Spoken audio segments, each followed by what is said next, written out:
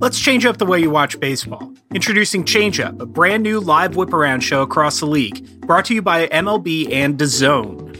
Jump in and out of the best places they happen and get expert analysis from hosts who bring a fresh personality and a new perspective to the game.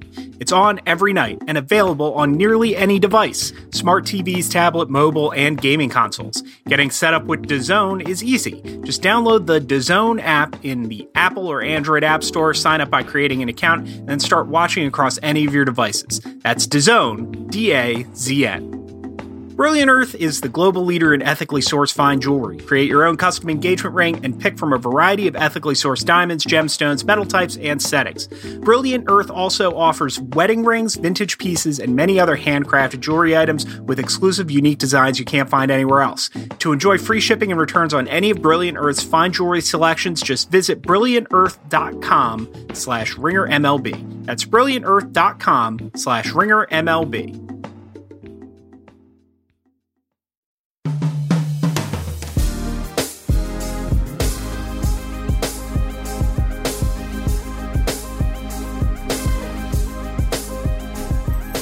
Hello and welcome to the Ringer MLB Show. My name is Michael Baumann and I'm a staff writer at The Ringer. Ringer MLB Show is part of the Ringer Podcast Network, which is itself part of the Ringer.com, where we cover more than just baseball. We've got the NFL Draft is this Thursday, Avengers Endgame is this weekend, the Battle of Winterfell on Game of Thrones is Sunday, and we've got preview content for all three, plus NBA playoff coverage so detailed it even extends to the Orlando Magic. So please go check that out after you have listened to this show, which leads off with Zach Kram.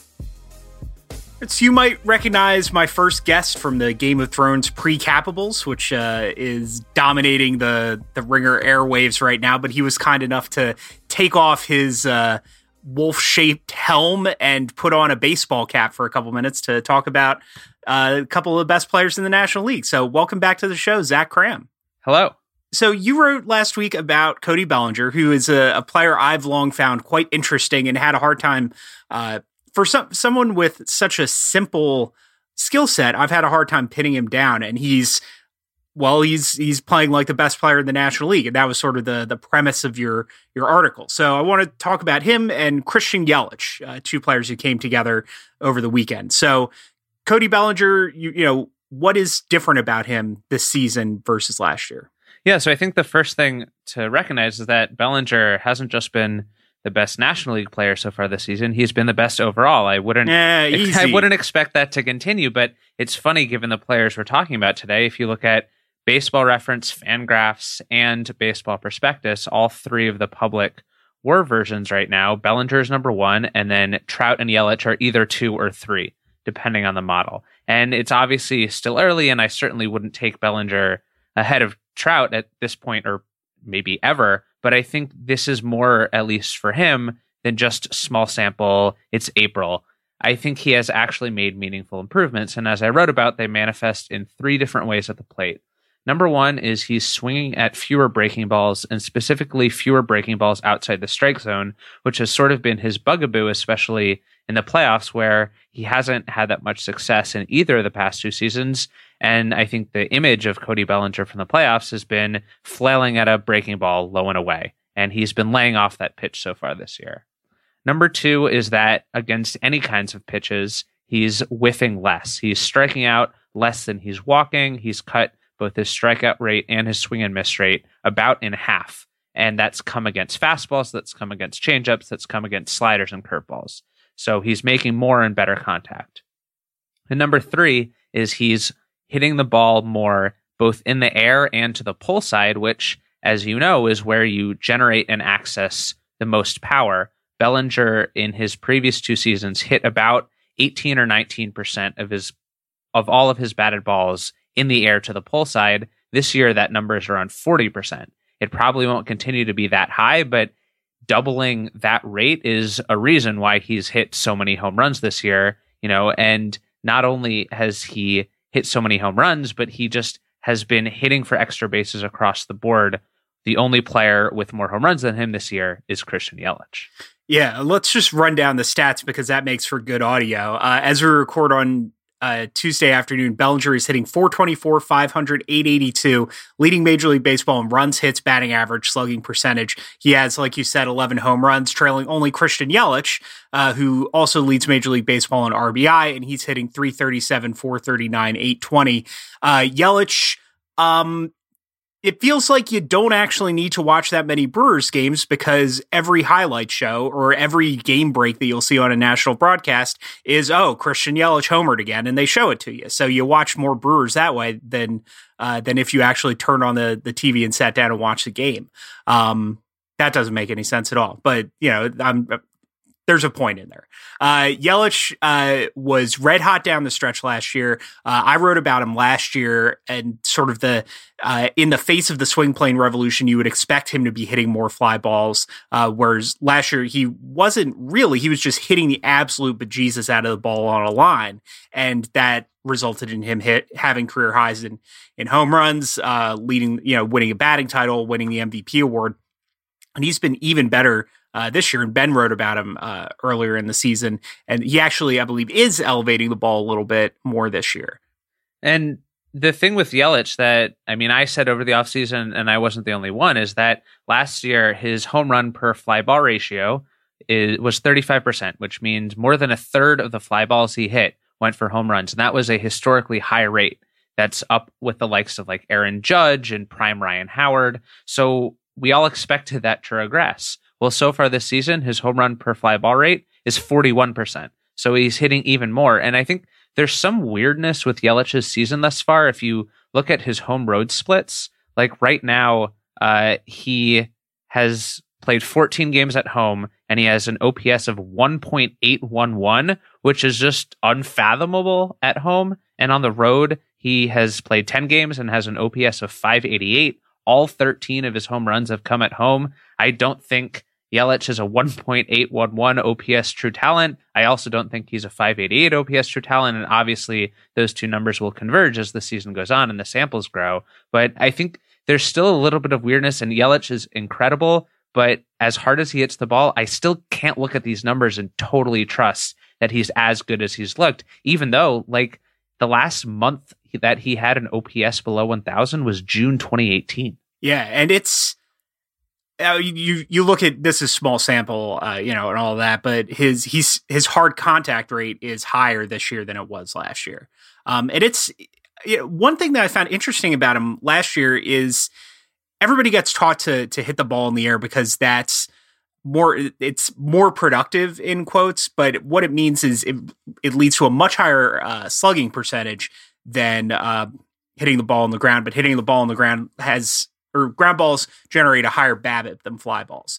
And I guess like the ideal is something like what you see out of Yelich or Aaron Judge, which is you hit the ball in the air, but you hit it incredibly hard, based on two seemingly divergent approaches, which has made him a really interesting, like there's almost something like what we saw out of maybe Jacob deGrom or Aaron Nola in the past couple of years, where Yelich was a really good bat to ball guy. And he made a lot of contact, made a lot of hard contact.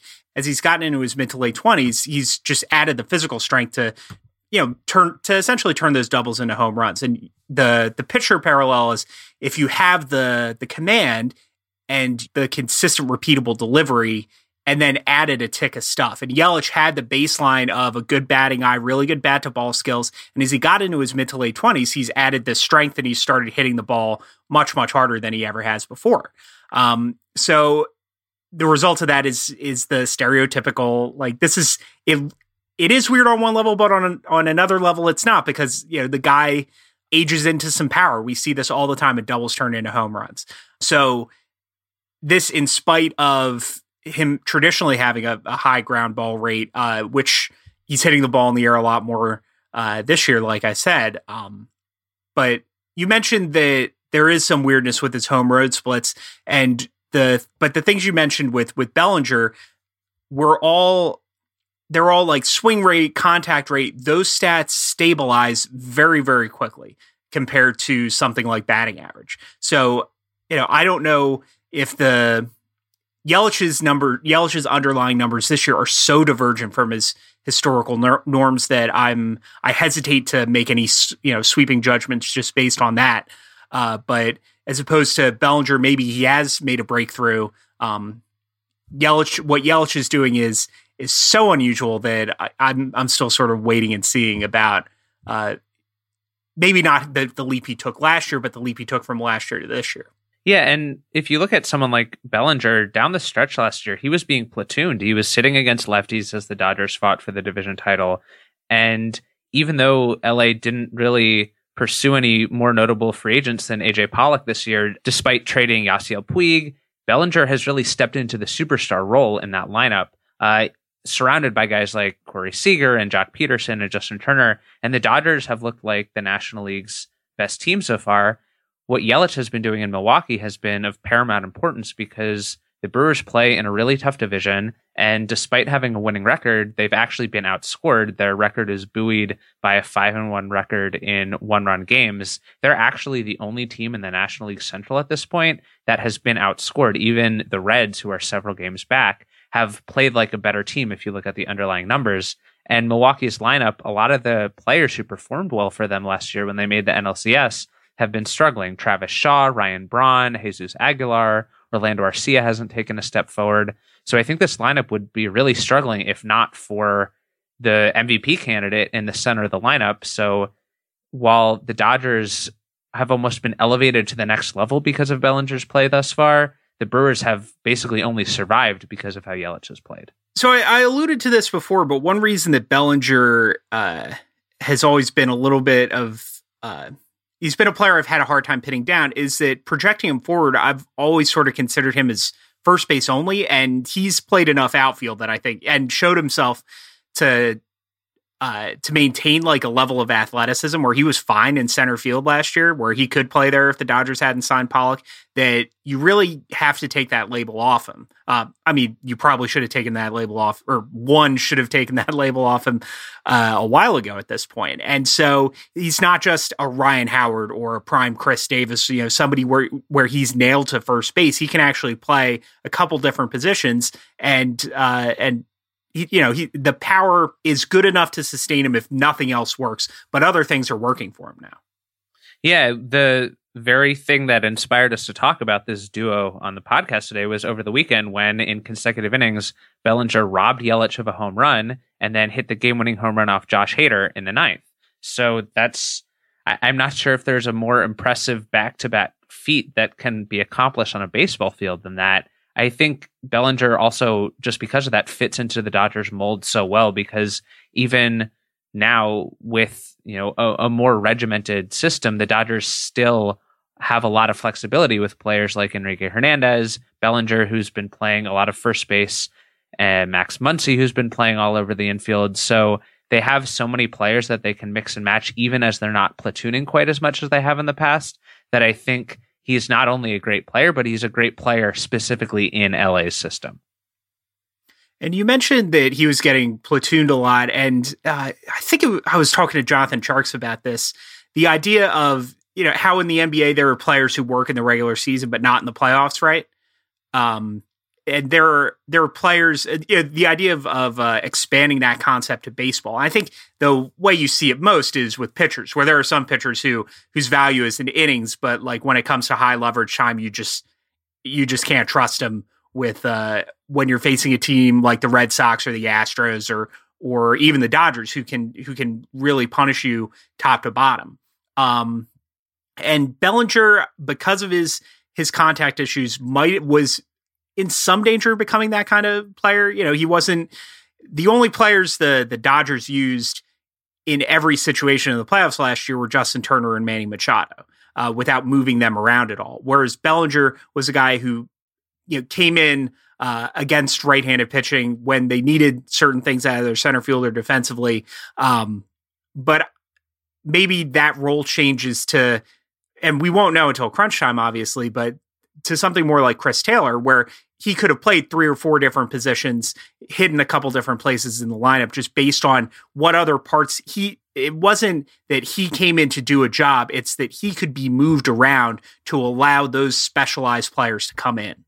I don't know how much faith I put in that generally. Like, Aaron Judge looked like he was going to be impossible in the playoffs in that first series, and now a season later, his career playoff OPS is 994. So I'm not sure how much that matters. I know that's very like sabermetrics 1.0 of me. Yeah, that's not like he can't hack it in the playoffs. This is just this type of player isn't as useful when the intensity gets ratcheted up. Right. Just and because not because of like clutch or not, but because there are deficiencies in the skill set.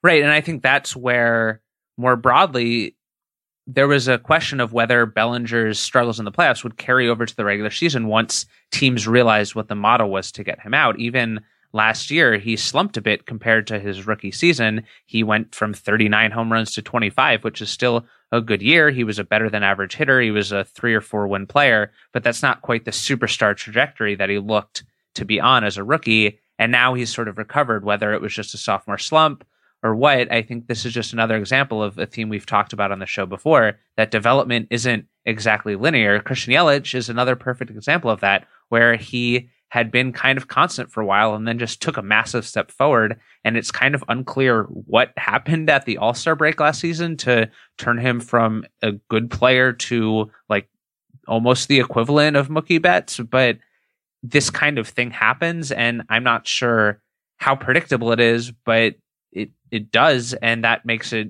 I think, harder to analyze player performance, especially this early in the season. Like, are these new trends real, and how sustainable are they? I think it's, you mentioned sabermetrics 1.0. I think it's illustrative of the flaws in sort of large end statistical thinking, that the stuff you identified changes in Bellinger's approach, or what we saw from Matt Carpenter last year, or Daniel Murphy. I guess this would have been all the way back in 2015. You have to be able to look at either tape or underlying numbers. It's not, let me back up a little bit. So this being the first couple weeks of the hockey playoffs, I've been listening to a lot of hockey coverage. And one thing that's really interested me about listening to, or reading or consuming stat-based hockey coverage, is how perfectly the evolution of public statistical analysis in hockey has mirrored the development of statistical analysis in baseball. So you listen to statty writers, or you read statty writers say this player is playing over his head, it's not sustainable, just by quoting the numbers. And that's the sort of thing we used to do 8 years ago, and it's just jarring to see a level of analysis that hasn't really taken that step forward, where, you look at the numbers and the immediate reaction isn't to dismiss, but to try to find an explanation. And so something that like what we saw with Yelich last year, or what you identified with Cody Bellinger early this season, we're not like dismissing these big leaps out of hand. We're looking for a reason to believe or disbelieve them, Yeah, and that's where, if I was wrong on Bellinger, it's because I just looked at that home run per fly ball number and instinctively thought, well, that can't last. But I think over the large sample of players, sure, it won't last, but there are extremes in baseball, and maybe Christian Yelich just hits the ball so hard when he hits it in the air that he is an extreme in that sense, and I would have erred there, and I would happily admit that that's the reason why. You're right, it's kind of this instinctual judgment that maybe it is important to look deeper and try to identify, well, what might allow this player to buck the trend. And maybe you'd be wrong there too, trying to find a confirmation bias example where it doesn't exist, but it is something to pay attention to, especially in this era of player development. And this is sort of the last thing I have on that is Yelich is an example of a player where you look at the change in approach or mechanics, and he certainly, like we said, still seems to be evolving. I think we all expected him not to be as good as he was last year, but that assertion, I think, too often gets mistaken for, we think last year was a fluke, that maybe that was any player's MVP season is probably going to be the best season of his career. So except when we're talking about regression, the growth he got super hot last year. He's not going to be this hot again, but he's also not the same player he was in 2017. So that search for nuance, I think, is something that we're still struggling with. And I think we may have zoomed all the way out, maybe too far out in terms of this discussion, but it's just, these are the things I think about. And to bring it full circle back to the beginning as we wrap up, I think in the case of both Bellinger and Yelich, one thing they've proved even in this small sample is that the way pitchers make adjustments to these hitter hot streaks, at least in their cases, has been to pitch around them a little more. And at least thus far, they haven't pressed. That was a problem that Bryce Harper would run into occasionally when teams would just pitch around him and he'd start chasing more pitches or selling out for a little more power, and that would cause his overall offensive profile to stumble. Both Bellinger and Yelich have been even more selective and understanding they should only take the pitches, they should only swing at the pitches that are actually drivable, and I think that's helped them both walk a lot and hit for more power, which is, of course, the best combination in 3 true outcomes baseball. That patience, the willingness to take a walk is really a differentiating skill, and something that players from Joey Votto to Barry Bonds to Ted Williams, they get criticized for, because if you're that level of athlete, you want to be great. You want to hit the home run. You don't want to just take your base because you don't see anything worth swinging at. But that patience is, that's something that Harper learned, and something that these guys seem to have baked in. So it's very exciting. One thing that you said in your article is that how there are like 5 position players in the American League who are better than anybody in the National League, and then it's sort of a muddled class of 14 or 15. So I'm interested to see if these guys end up poking their head above the rest of the pack, because I don't know that there is a consensus best player in the National League right now. And at least for now, these two are battling for that throne. Oh, there you go. Man, you're so good. I had to throw in a Game of Thrones reference at the end. Everybody listen to next episode comes out on Friday, right? The pre-cappables. Mm-hmm. All right. So everybody keep your ears peeled for Zach and Riley McAtee on next week's episode of Game of Thrones pre-cappables, and look out for more baseball content on theringer.com. And failing that, we'll talk to you again on Tuesday. Until then. Let's get something straight. Your teeth. Smile Direct Club straightens your teeth for 60% less in braces with invisible aligners sent directly to you. Simply go online and book a free 3D scan at one of their smile shops, or order an at-home impression kit. Then they'll email you a preview of your new smile, and once you get your aligners, one of Smile Direct Club's duly licensed doctors will check in on your progress every 90 days. Visit SmileDirectClub.com for real before and after photos from some of the 550,000 plus satisfied grinners. And exclusive to our listeners, you can get $100 off your invisible aligners when you go to SmileDirectClub.com/podcast and use offer code MLB100. You'll also get a $25 Amazon gift card with a free 3D scan at one of their smile shops, or a $25 rebate on an at-home impression kit. That's $100 off at SmileDirectClub.com/podcast. Offer code MLB100. SmileDirectClub.com/podcast. Offer code MLB100. All right, so my next guest is, I'm proud to have him make his Ringer MLB show debut. It's Ringer staff writer Tyler Tynes. Tyler. Look, y'all know what it is. I'm too perfect. I'm too pretty. I'm just living great out here. How you doing, man?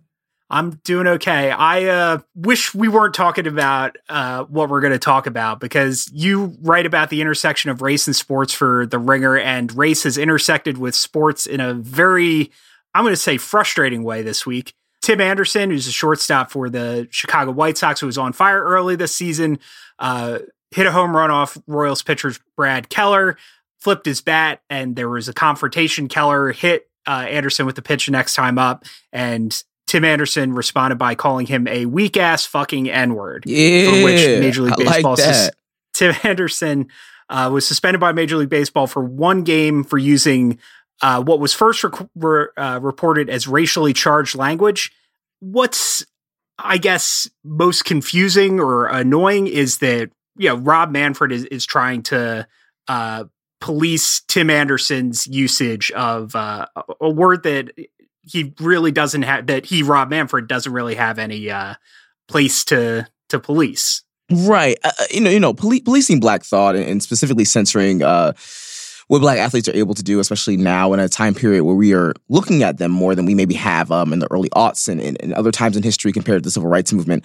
It is very intriguing that Major League Baseball has decided to continue to be one of the worst sports leagues that it possibly can be, right? The NFL catches so much different flack for being itself and unquestionably being itself. And yet the NFL is not really doing this that frequently, right? Like, guys aren't getting suspended for saying things that they're allowed to say. And so it's very interesting that Major League Baseball has found itself at this moment where it's basically saying, oh, you doing this Black thing and having fun in our white league is already too much. But then you actually saying these things is crossing the line too. So much so that we're going to penalize you equally to the white person who attacked you with a deadly weapon, because that makes so much sense. And it's not, I would even say they're not being penalized equally because Keller got suspended 5 games. He's not missing a start. You know, Tim Anderson is actually missing a game that he has missed a game that he could have played in, as opposed to the guy who threw at him. It's such a corrupt notion to believe that Black people defending themselves is of equal ground to white people doing almost nothing at all, right? Like what my guy did was pimp a homer. It was real lit to pimp that homer, and maybe you should know about that, right? Like when you dunk a basketball, you don't do it quietly, right? Like if I dunk on you, you need to know that I dunked on you, and you ain't shit because I dunked on you. Right? Like that is how this is supposed to work. If you give up a home run, which is so much harder to do, like to hit a home run is so much harder than dunk a basketball, I might tattoo your response on my arm. I'm going to throw my bat at you and all of your friends that are in the stadium. I don't care if I don't get a hit for the rest of my life. You going to know I hit one off you. The idea of bat flips and the unwritten rules of the game, I think that this is something where public opinion has been, I mean, this issue's been litigated to death over the past few years. But I think we're at a point where that's becoming sort of the mainstream, as, you know, young people of color are becoming the face of baseball, and being like a little less repressed, you know, for lack of a better word.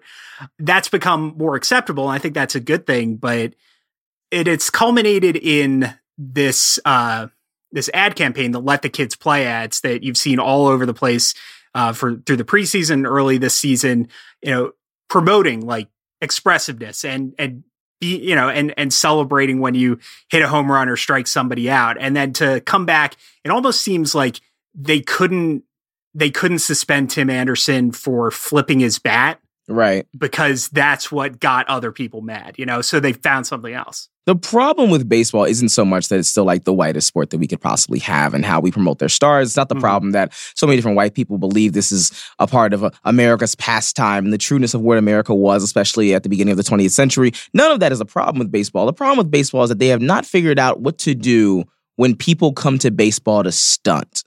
Right? Like Tim Anderson didn't come to baseball just to like chill and just be an okay player. When Tim Anderson hit that home run and threw that bat, he came here to stunt. He came here to let y'all know y'all ain't shit and ain't shit y'all could do about it because he's Tim Anderson. The problem is that baseball has not found a way to package somebody stunting and being generally better than somebody else at this moment. When someone pimps a homer in baseball, baseball should treat it like basketball does, in so much that we are celebrating any formation of the reaction that comes with such a feat. Because it's not easy to dunk unless you are of a certain height, and it's not easy to hit a home run unless you are of a certain, I don't know, launch velocity and a variety of other factors, right? Yeah. And so we should care not only that people are coming to the sport, not only are there more marketable stars in Major League Baseball that do not look like white people, but also get the fuck out the way when they're doing shit that has nothing to do with you. This brings to mind something Adam Jones said a couple years ago that you sort of echoed when you were talking to Gonzo on Heat Check last week, that baseball is a white man's game. And even the NBA has trouble being a league. There's friction when it's a league run by white people, populated in large part by non-white people.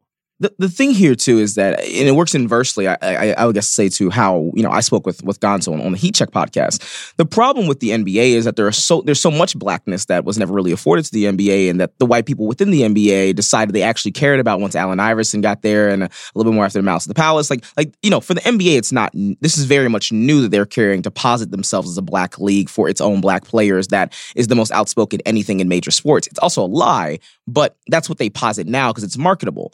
The difference with baseball, similar to hockey, similar to crew and lacrosse, is that when blackness intersects traditionally white institutions and systems, and it's still not as black as we'd like it to be or as brown as we'd like it to be, it is up to the white people and the white power brokers in those systems to ensure that the black people and brown people there are still otherized, in so much that it is important that those different people of color are made to feel as though they are not welcome here. And that is kind of where baseball has been able to, exist in the periphery of all of these other sports, right? Hockey is conservative in so much that they'll let you know early on you're not supposed to be there and then let you know about it if you make it to major hockey. In Major League Baseball still wants to posit as if they want black and brown stars to come into their league. However, they don't know what to do once those black and brown stars get into their league, decide they are expressive in any amount of anything, and then want to be themselves at all times, and are not going to censor themselves in the same way we ask our athletes to. Major League Baseball still doesn't know what to do with that. This is one other thing I wanted to touch on before I let you go. Like, this came during the week that Major League Baseball says it's celebrating Jackie Robinson, but really celebrates itself for essentially having solved American racism, or at least that's what you'd right. be led to believe based on the advertising campaigns. Is that just sort of another ironic check mark on this story, or what do you make of all this happening in the same week? Is that more out of touch? Jules Tygel, wrote this about the Jackie Robinson and baseball's great experiment. His autobiography. He said the integration of baseball represented both a symbol of imminent racial challenge and a direct agent of social change, and that Jackie Robinson's campaign against the color line in 46-47 captured the imagination of millions of Americans who had previously ignored the nation's racial dilemma. The problem with that understanding is that's the same understanding as baseball right now. It's the assumption that because baseball did a thing, that baseball should be heralded forever for the thing that they did. When the reality was, if you ask anyone who happens to be black at that time, the black actual athlete who was involved in that time, all of these different parties will tell you that nothing is spectacular about integrating a thing that should have been done earlier. And if, Major League Baseball is still a place where only 9% of opening rosters are black, Jackie Robinson's dream has never been achieved, actually, right? There aren't that many black managers, and when they are, they don't get that long of a time in Major League Baseball. And so nothing about what baseball does, the otherization of black stars, the impediment to black thought and the censorship of black ideologies should be allowed to continue in baseball if baseball genuinely does want to diversify itself from top down. The problem with baseball is that has always been a lie. Baseball does not wish to integrate itself, in all things. It just wants a few black stars, every few years, so that can suggest that it's not as white as we believe it to be. And that's just also a lie, because it will always be as white as we believe it to be, as long as those same white people run the upper doldrums of the sport. All right. Well, thanks for joining me, Tyler. I hope we have more fun stuff to talk about. We'll bring you on to talk about the Phillies at some point. If they get fucking better, season, but thanks for... If they get better, Baumann, we'll talk about them. And Bobby, I don't want to hear shit from you either. So as is traditional, my final guest is Ben Lindbergh, and I'm bringing him on today because he is the only man in New York who is not on the Yankees injured list. So knock on wood, Ben. How you feeling? I'm feeling all right. Yeah, we're continuing our tradition of ending these episodes on a down note, I guess, except that what's a down note for Yankees fans is probably an up note for everyone else in the world, really. So misfortune for the Yankees probably brings a smile to a lot of our listeners' faces. I actually don't feel... Well, first of all, the segment before this is about racism. So this is... True. This is positively optimistic by comparison. The weird thing is, maybe I'm completely off base with this because I don't really have an emotional investment in the Yankees. I find what they're going through to be sort of fascinating, considering how deep this team ended up being and how well they've weathered it, all things considered. That's true. And you're the one who has cautioned people in the past about falling for the Yankees and letting their guards down and thinking that they're sympathetic or underdogs. And then suddenly you realize that they're still the evil empire. So that could very well happen here if they weather this terrible run of injuries. This is not emotional attachment. This is like scientific curiosity. Yeah, it's not the new Cinderella team of Major League Baseball, but it is pretty impressive. And it's kind of like this strange experiment that they're running right now, because the Yankees' recent lineups have been rivaling like late period Orioles in terms of anonymity. It's just like, who are these guys? You almost have to look up the first names when you look at the box score, which you're not used to doing with the Yankees because the whole lineup on opening day was stars pretty much. And now it goes maybe too deep on stars, if that. And then suddenly it's Mike Tauchman and Gio Urshela and Mike Ford and Kyle Higashioka and Austin Romine and Tyler Wade. And we're just bringing out these guys that no one thought would be playing a meaningful role for the Yankees this year, or any role for that period. So you wrote about this. I looked up some data on this. The Yankees right now have about 33 wins above replacement combined in 2018 numbers on the injured list right now. And that does include some guys like Jacoby Ellsbury, who's just a permanent resident at this point. But he wouldn't be on that because he generated 0 WAR last year. So exactly. Right. Yeah. So we're talking about Aaron Judge, of course, is the latest to join that, and Stanton, and the list goes on and on. Severino, Montgomery. I mean, it's kind of impressive that they are doing as well as they are because they are a winning team. They are only 2.5 back of the Rays, who are off to a great start in the AL East, and they're half a game back in the wild card standings. And if you look at the underlying numbers, they're like 5th in the majors in run differential, I think 3rd in the American League. So they're actually playing pretty well despite being incredibly shorthanded. So I believe that this is the most combined previous season WAR that any team has had on the injured list at any one time since at least 2002. And replacement level, it's kind of this abstract concept, but generally replacement level for a team is set at about 48 wins. So if the Yankees have like 32, 33 wins on the injured list on top of that, you're basically saying that the guys that are on the IL for them right now, if you just surrounded those guys with replacement players, you'd basically have a 500 team. So that is what the Yankees are missing right now, and they are playing through it. After looking at your data, I sort of spun it and said, well, we've seen teams. I looked at the other teams on the list and said, well, some of these teams made the playoffs and others were just really historically notable disasters. So I looked at teams that fell into both buckets and looked at what could happen if it goes wrong, and used the 2014 Rangers and last year's Angels as examples of talented teams with high expectations where everything sort of unraveled. And then the 2017 Nationals and a couple of recent Dodgers teams as examples of teams that were able to weather not this extent, but something close to it. And where the Yankees are different is, one, you talked about replacement level. Replacement level's higher for them than it is for most other teams because, intending no undue disrespect to the Yankees fan who was very angry that I didn't give DJ LeMahieu credit for his silver slugger in Colorado. Like, the man's not Manny Machado, but they're not rolling out total scrubs. They're rolling out competent big league backups. And this just shows, in contrast to a team like Cleveland, the usefulness of building up depth. So that's one way, I think, in which they've managed to come out of this on the other side. Well, I guess they're not out of this yet, but so far they're most of the way to the other side, and they haven't fallen out of the race entirely. Their replacement players are not literal replacement players.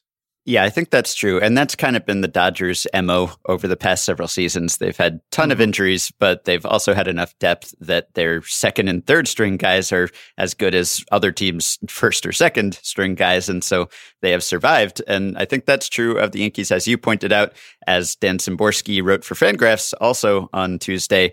I think everyone, even in their greatly diminished lineups, he says projects to be replacement level or above, in most cases above. And that's what really can kill a team, when you lose someone and you're forced to just play this abyss in the lineup, or you're just giving away 2 or 3 lineup spots that are just actively killing you day after day.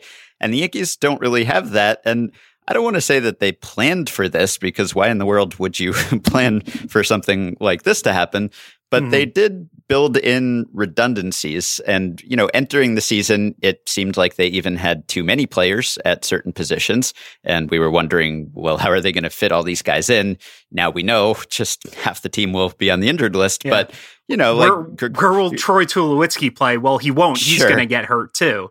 Yeah. Exactly. Yeah. So Gregorius gets hurt, and you bring in Tulowitzki, but you figure you're going to need a backup to the backup there. And so they have LeMahieu, who didn't really fit. And it seemed like, he's been one of the best fielding second basemen, certainly in baseball. And suddenly he was converted into a utility player, and you wondered where he was going to get plate appearances. And now he's having no trouble getting plate appearances. And also they have acquired guys like Tauchman, who they traded for in March.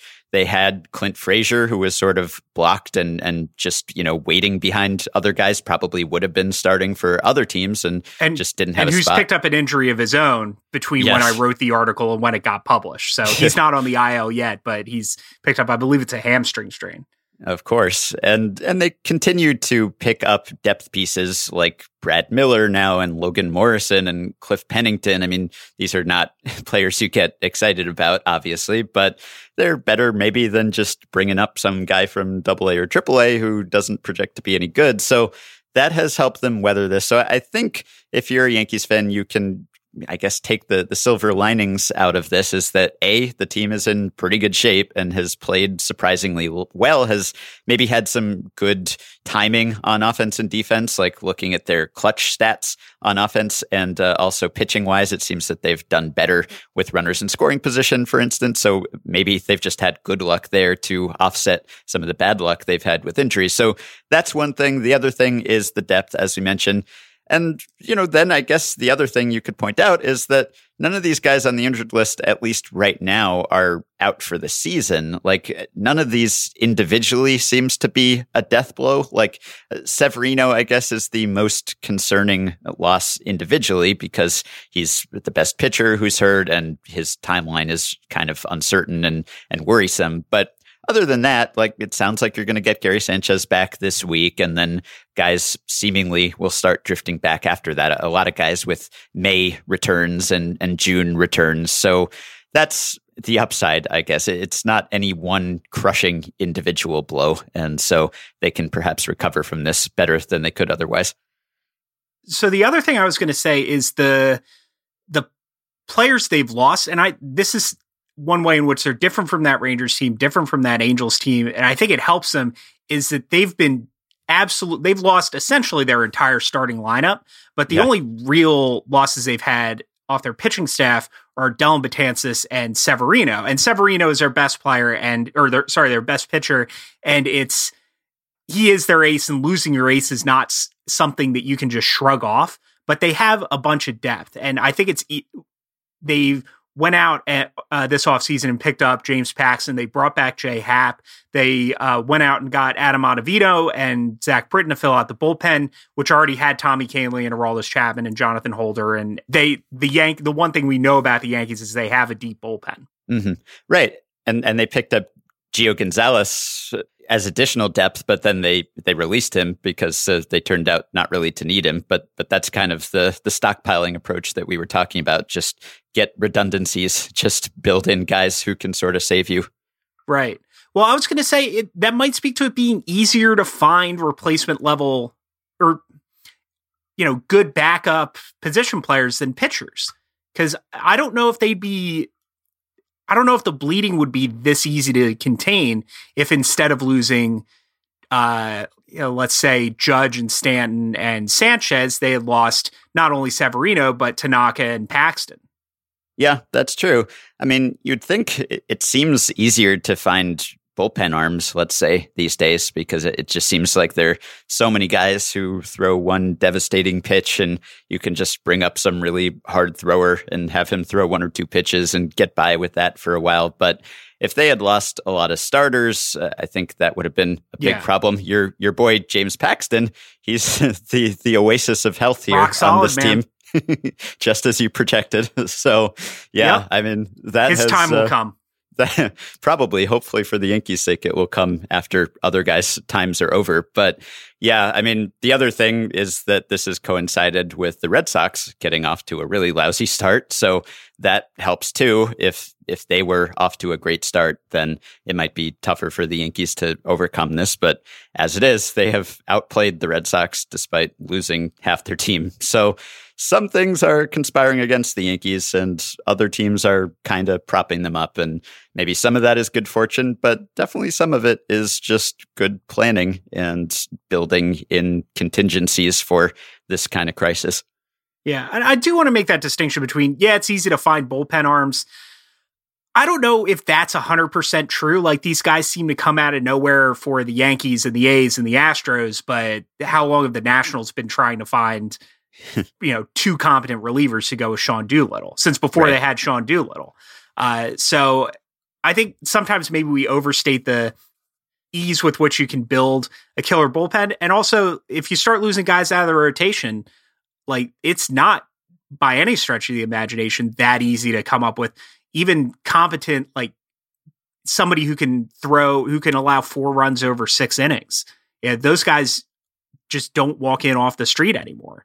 So, if maybe even more specific than the pitching staff, if they had sustained heavy losses to the starting rotation, this wouldn't be nearly as easy. They wouldn't be able to weather it even as well as they have. Yeah, I think that's true. Although they did have the best and deepest bullpen in baseball. So I suppose in that sense, they were better positioned than most teams to lose starters. They're already a team that is kind of bullpen centric and maybe doesn't leave its starters in too long into starts. So they had depth there too. And partly that's player development and just finding this bottomless well of hard throwers that keep calling up. But also it's that they've spent a lot of money on their bullpen, on guys like Chapman and more recently Britton and Ottavino. They have paid a premium for these guys. And that doesn't always work either. I mean, we've certainly seen other teams that have just put a lot of money into their bullpens and then guys who had track records just self-destructed. Like we've seen the Rockies, for instance, have tried to build a bullpen via free agency with guys who had been reliable in the past, and that sort of fell apart for them. So they have done a good job of building that lights out bullpen at least. And they had, of course, a pretty overpowering lineup when everyone is healthy. And so in that sense, they are better able to weather losing stars like Judge and like Stanton, just because, you still have Luke Voit around, at least. You still have one big beefy bat who's left. And they have, found guys like Tauchman and Ford who are not like really promising top prospects or anything, but they have a track record of hitting. Like Tauchman has been a AAA masher the last couple of years, kind of like Voit was before the Yankees acquired him. And, all these guys kind of project to be average or better hitters, even if they're not great players. So it's there are lineups that are healthy and are playing guys who are worse at hitting than these guys are. Do you remember Mike Hessman? Yeah, I do. The all-time minor league home run leader, right? Are you having the same problem I am where you're calling Mike Tauchman Mike Hessman in your head? Or is this I'm not, but I have thought of Hessman as I have been looking up Tauchman. I'm trying to keep all these Mikes straight, and the Yankees have like all their first basemen have 4-letter first and last names for some reason. So it's kind of hard to keep them all straight. And no names on the back of the jerseys. Wow, this is like... I hadn't thought about this, but like it really sucks that the team that has so many guys just coming off the street is the one team that never puts names on the back of their jersey. Yeah, like they should have name tags on the front of their warm-up shirts just so everybody knows who's who in the... Just make an exception for right now. Just stick some like stenciled names on the back just so we can keep track. Yeah. All right. Well, keep your head down. It's dangerous out there in New York. No. I hope you are not also on the IL when we come to talk next week. I hope so too. I will stay safe out there. That'll just about do it for this week's edition of the Ringer MLB Show. Thanks to Zach and Ben and to Tyler Tynes for joining me today. You can find Tyler on Twitter at TylerRickyTynes. Thanks to Bobby Wagner for producing today's episode. Thanks to Cody Bellinger, Kristen Yelich, and Rob Manfred for giving us stuff to talk about. And thank you for listening. Enjoy the week's action, and we'll see you next time.